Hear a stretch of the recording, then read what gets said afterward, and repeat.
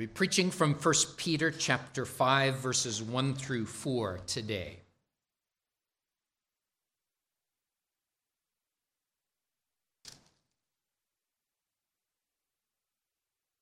Listen to these words of God that Peter wrote to the church that was scattered and under persecution in Asia. The elders who are among you I exhort, I, who am a fellow elder and a witness of the sufferings of Christ, and also a partaker of the glory that will be revealed. Shepherd the flock of God which is among you, serving as overseers, not by compulsion, but willingly, not for dishonest gain, but eagerly, not as being lords over those entrusted to you, but being examples to the flock. And when the chief shepherd appears, you will receive the crown of glory that does not fade away.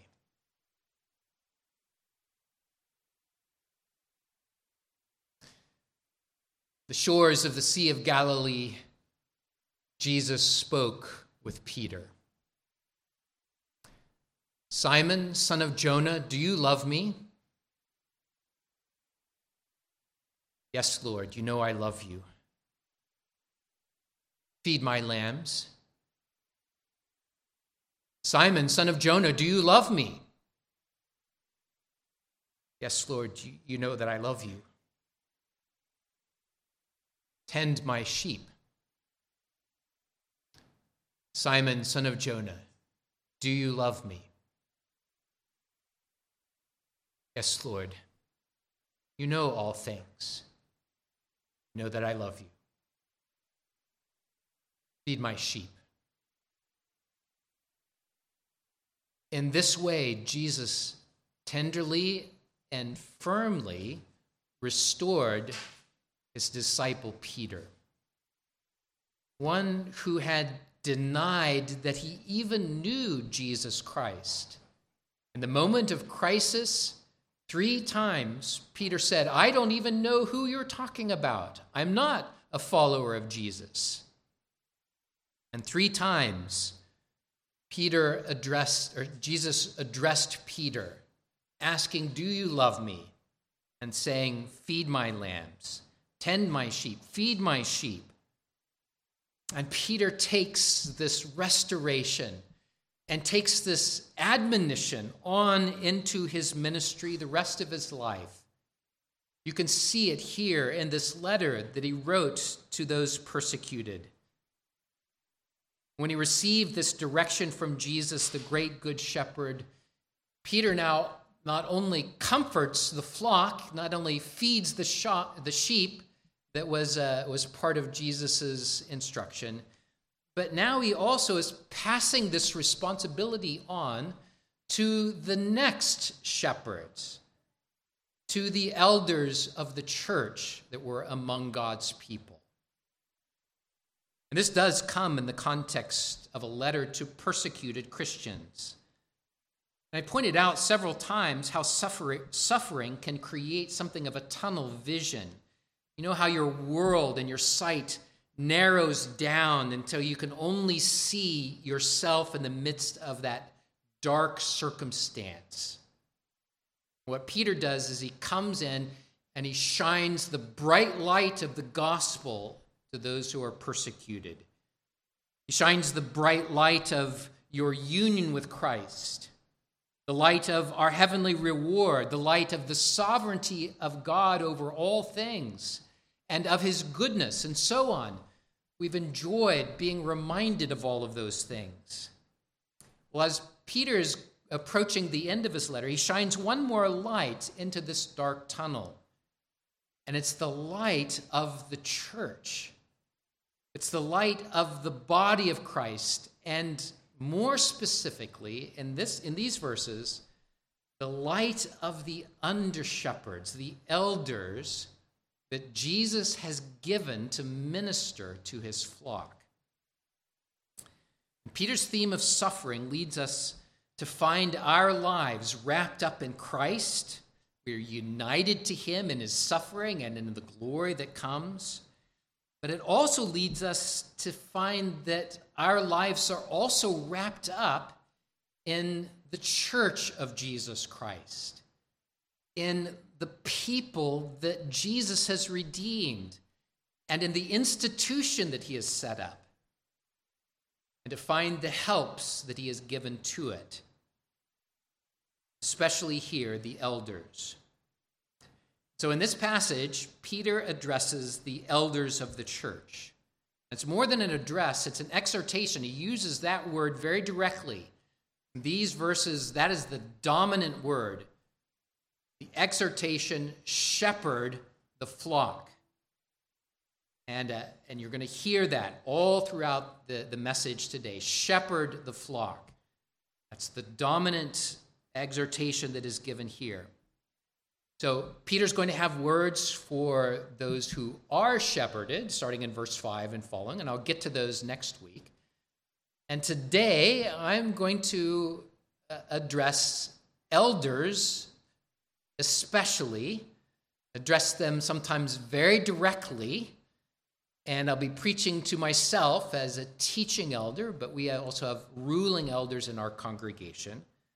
And we're doing so as well in a way that helps us to pray for God to give us other elders like this, and also to invite you in, so to speak, so that you would know what God has provided for you.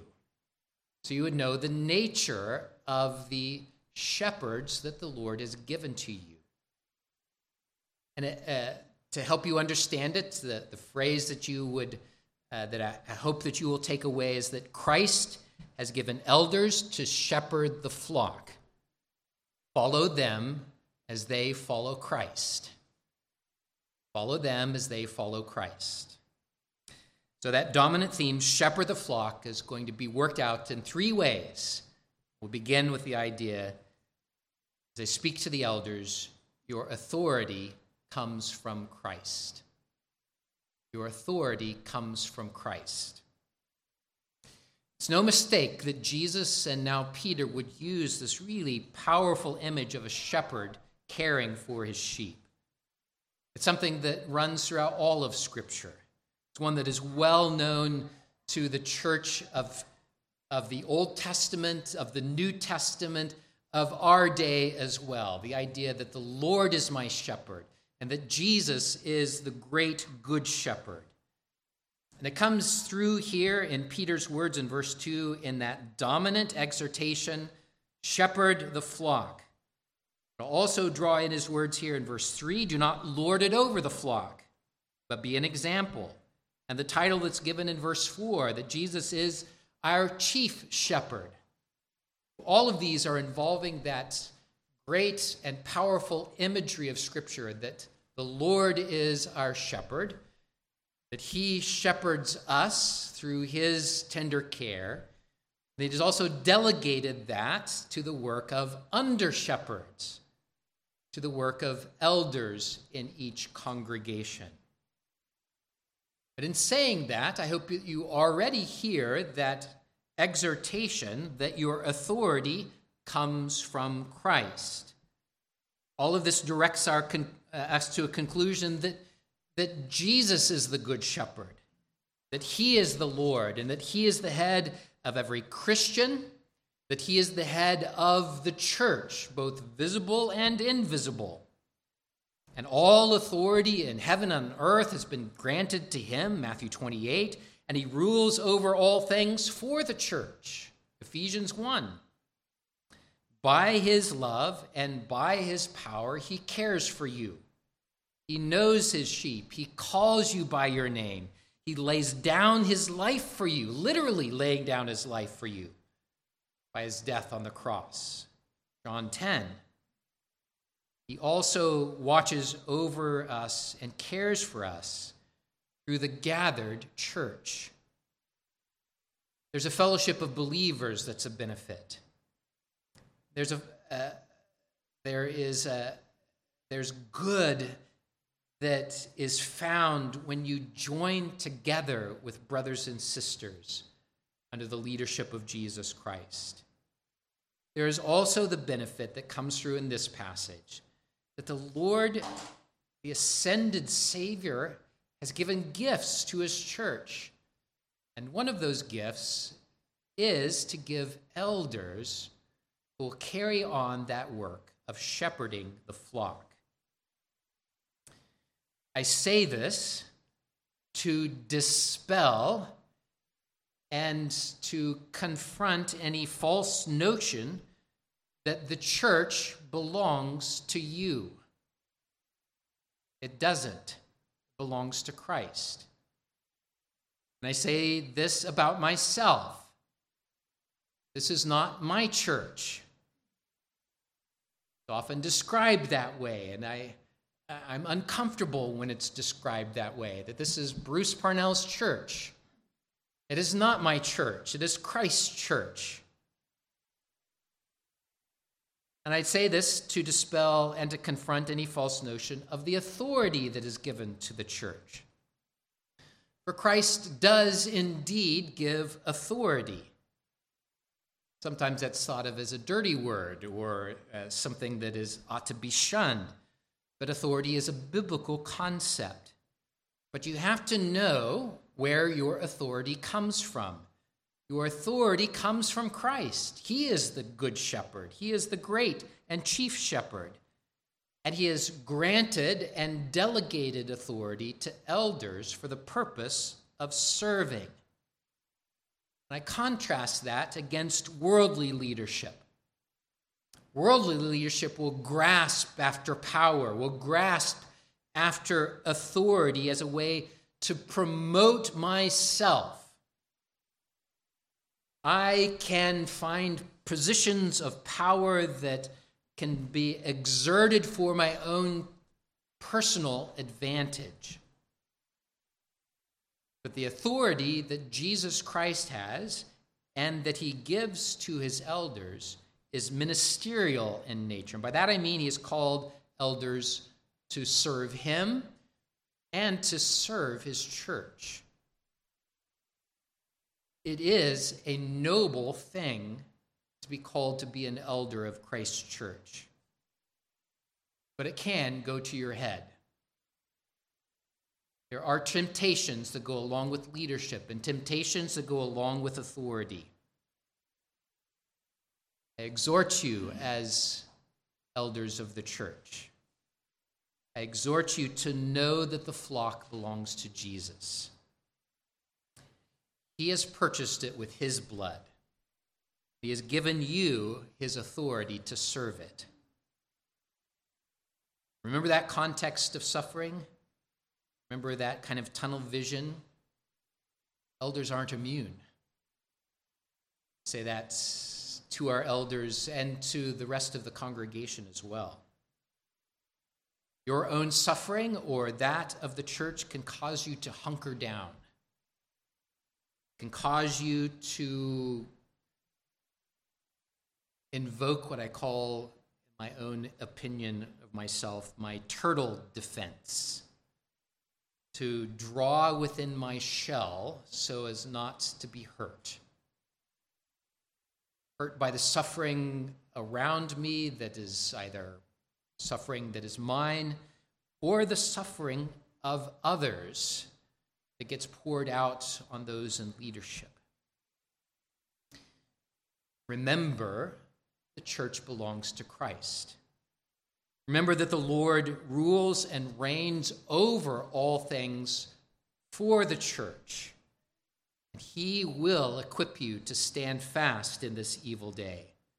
He will equip you to stand fast and to be a shepherd for the congregation.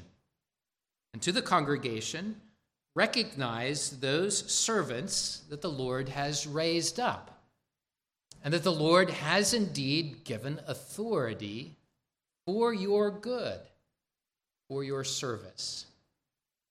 That will be developed as we go on now to the second aspect of this exhortation.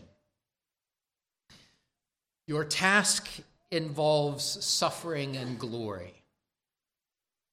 Your task involves suffering and glory. This is something Jesus calls every believer to. Take up your cross and follow me. Throughout the first 4 chapters, we've meditated on that call of the path of the cross, that call that does involve suffering in following after Jesus Christ, a suffering in this world that is followed by the glory of the reward of Jesus Christ when he comes again. And Peter describes his own being an eyewitness to the sufferings of Jesus himself. This serves the purpose of underlying the fact that we are all united to Christ in his sufferings, and we will all be united to him in his glory. Peter says, I too am a participant of this. And I too have seen the sufferings of Jesus Christ and will, with joy, participate in his glory. And he says this as well to designate that the Lord had given him and the other apostles a role to play, to communicate what he saw as an eyewitness, to communicate that to the church that would descend from the apostles, the prophets, and their teaching. What they saw and what they heard, the words and the work of Jesus Christ, were then committed to the church that would follow after them, to those who had never seen Jesus in his life, in his suffering, in his death, in his resurrection. And Peter was handing the baton off to the next shepherds. And they too, in following after Jesus Christ, would follow a path of suffering and glory. For if it's true for every believer, it is doubly true for leaders.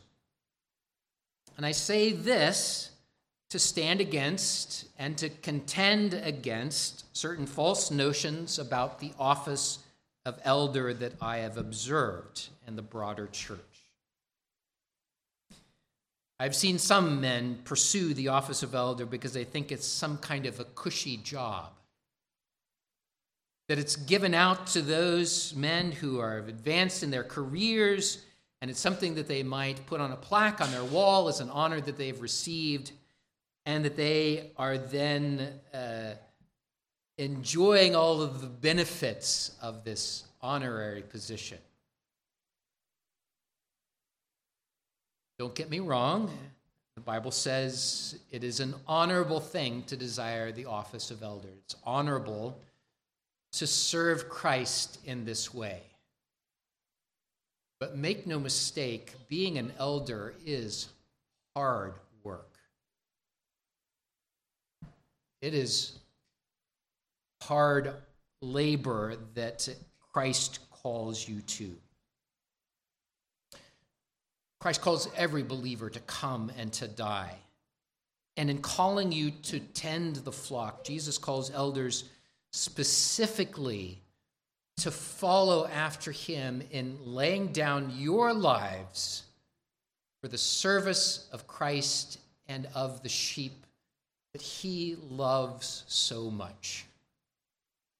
To lay down your lives even as Christ has laid down his.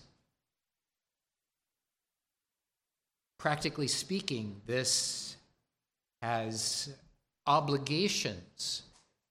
It has responsibilities. It has weighty things that go along with it. It implies agonizing over difficult situations. It means not shying away from the trouble or the tears of those that you minister to. It means exposing yourself as you engage with that trouble, exposing yourself to the weight of the burdens that you take on willingly for the name of Jesus Christ. Have you ever thought of that phrase, bear one another's burdens? That's something that we all do as believers. But the bearing of burdens is a weighty task.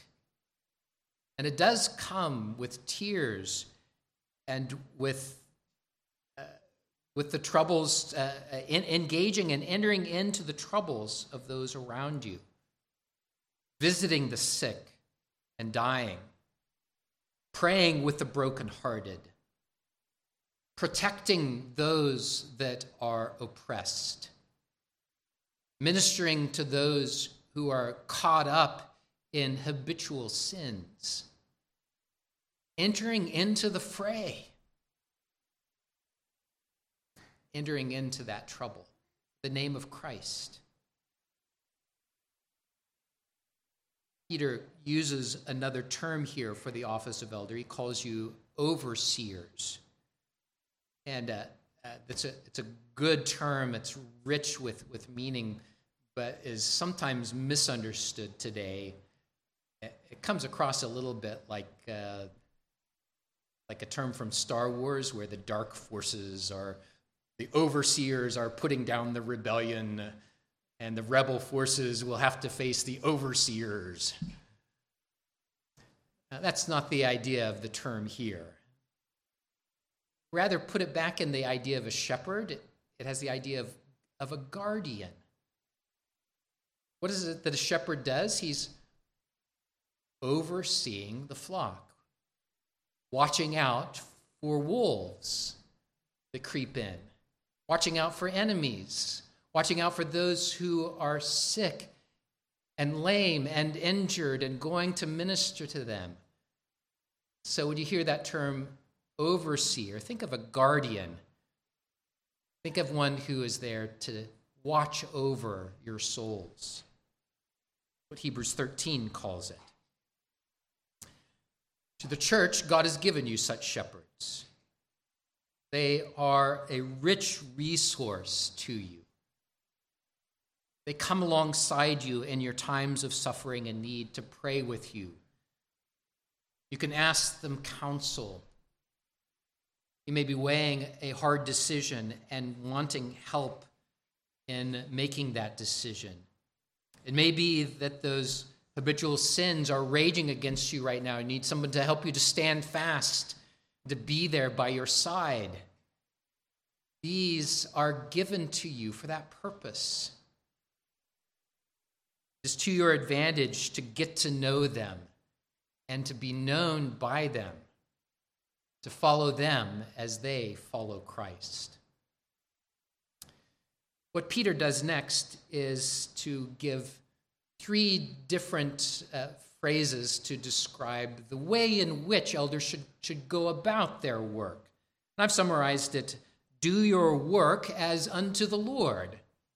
That implies that there are possible ways that you might be tempted to do your work as not unto the Lord. And so here are three ways in which you ought to and ought not to go about your work.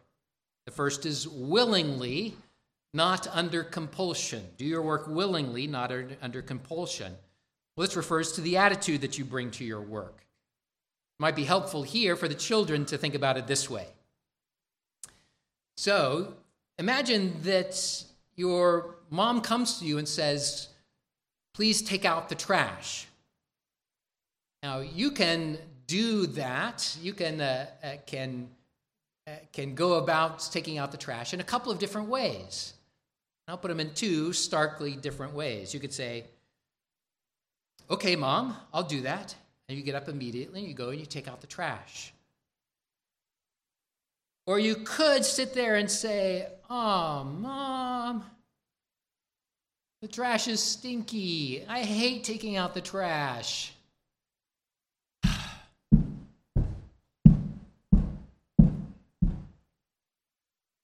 You rip the bag out of the barrel and some spills on the kitchen floor, and you drag it out and throw it in the barrel, slam the lid down,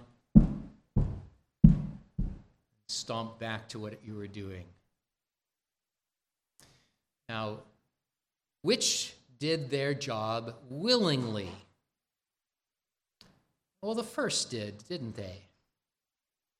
And the other did it without any desire, but maybe under some compulsion. For elders, if you approach the work that you do with the wrong perspective and with the wrong expectation, you might drag your feet and complain, and there is a need in the congregation. Peter's solution, I think, goes back to that meeting that he had with Jesus on the shores of the Sea of Galilee.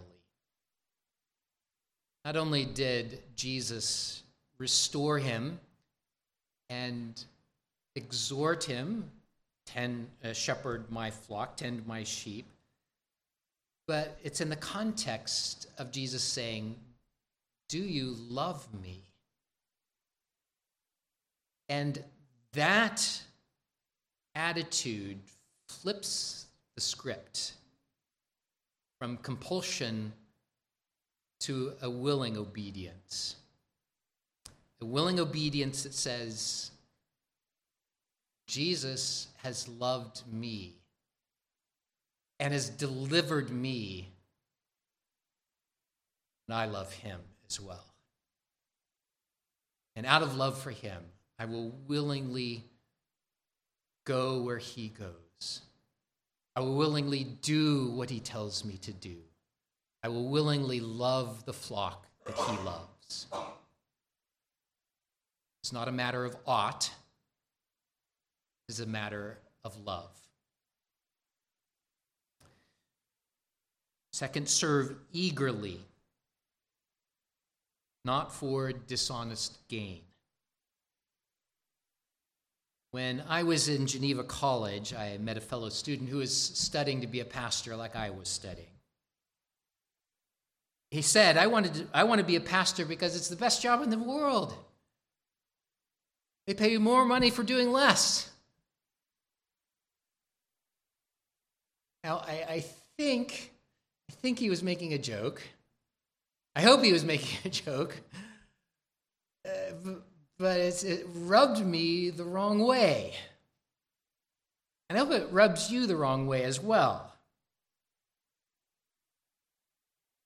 You can find, unfortunately, lots of examples of men who become pastors or elders in order to make lots of money.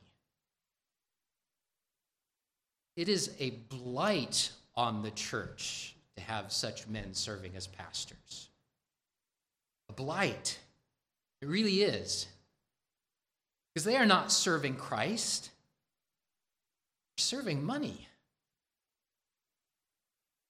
It's not wrong to hire a pastor. It's not wrong for a pastor to be paid for his work. Scripture is very clear about that. But if a pastor or an elder takes that position because of the perks, because of the money, then their motive becomes self-serving, becomes to serve for money. Thankfully, in our congregation, you have blessed me and my family with a livable income, and I'm very grateful for that. And I'm grateful for ruling elders who serve not for money. In case you don't know, our elders don't make a penny. They are not hired. They don't make money for the work that they do for the church.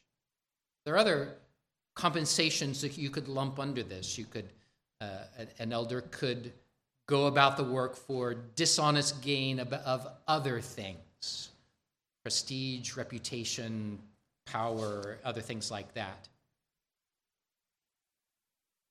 Go about your work eagerly, not for the love of money.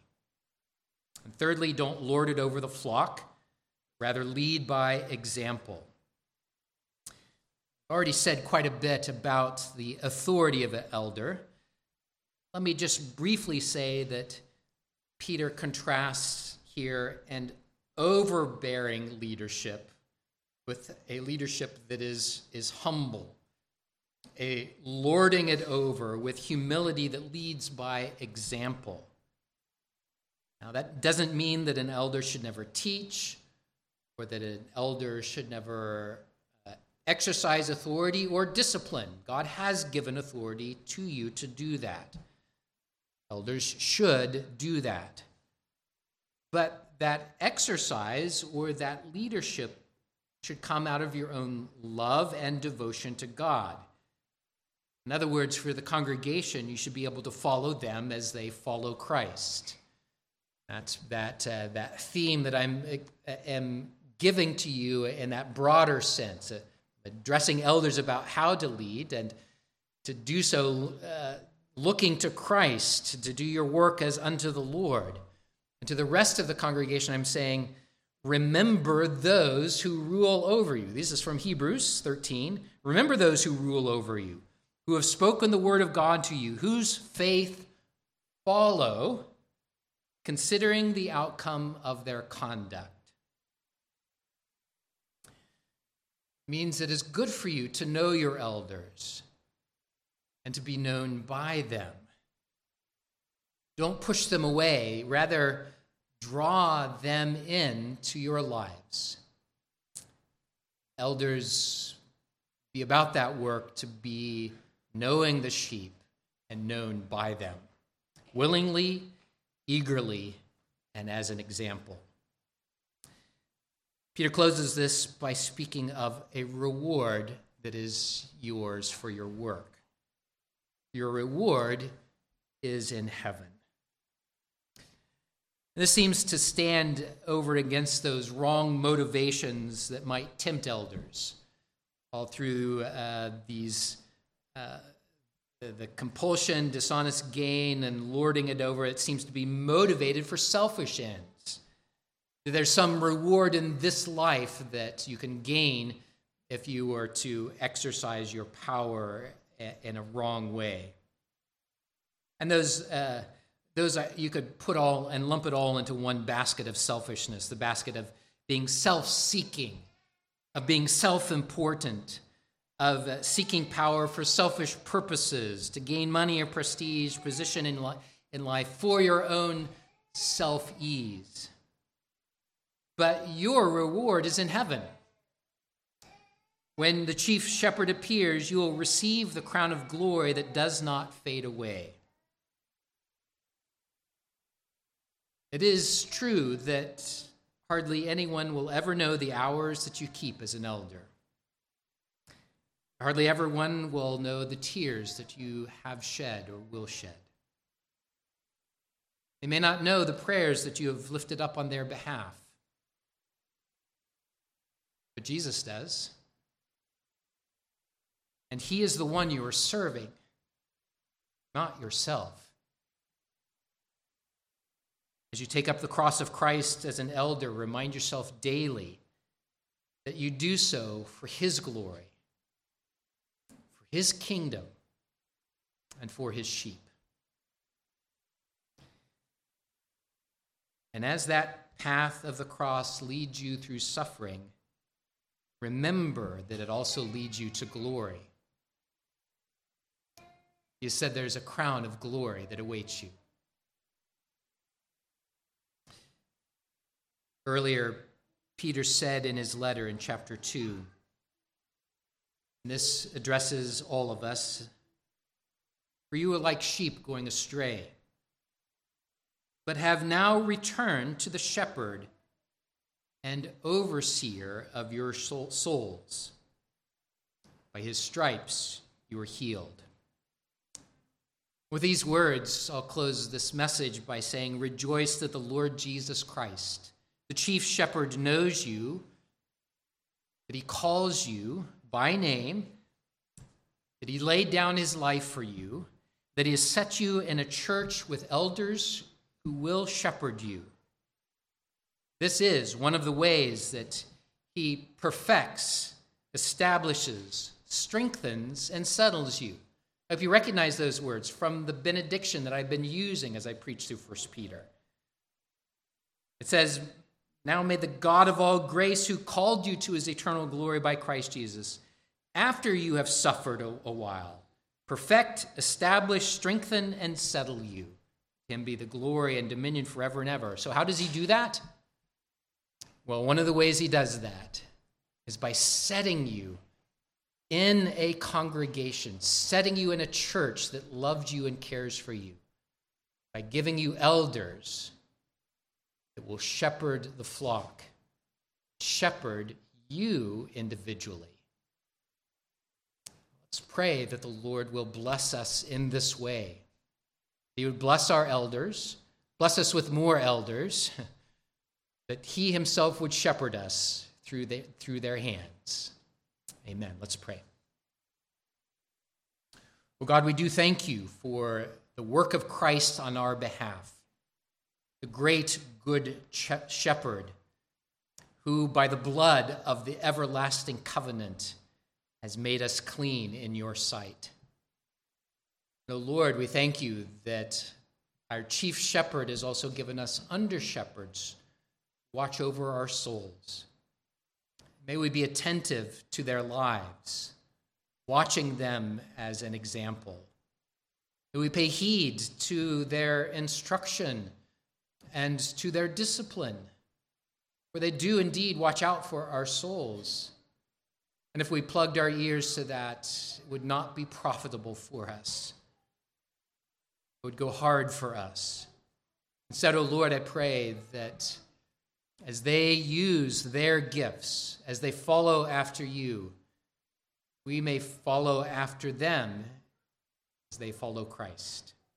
In his name we pray.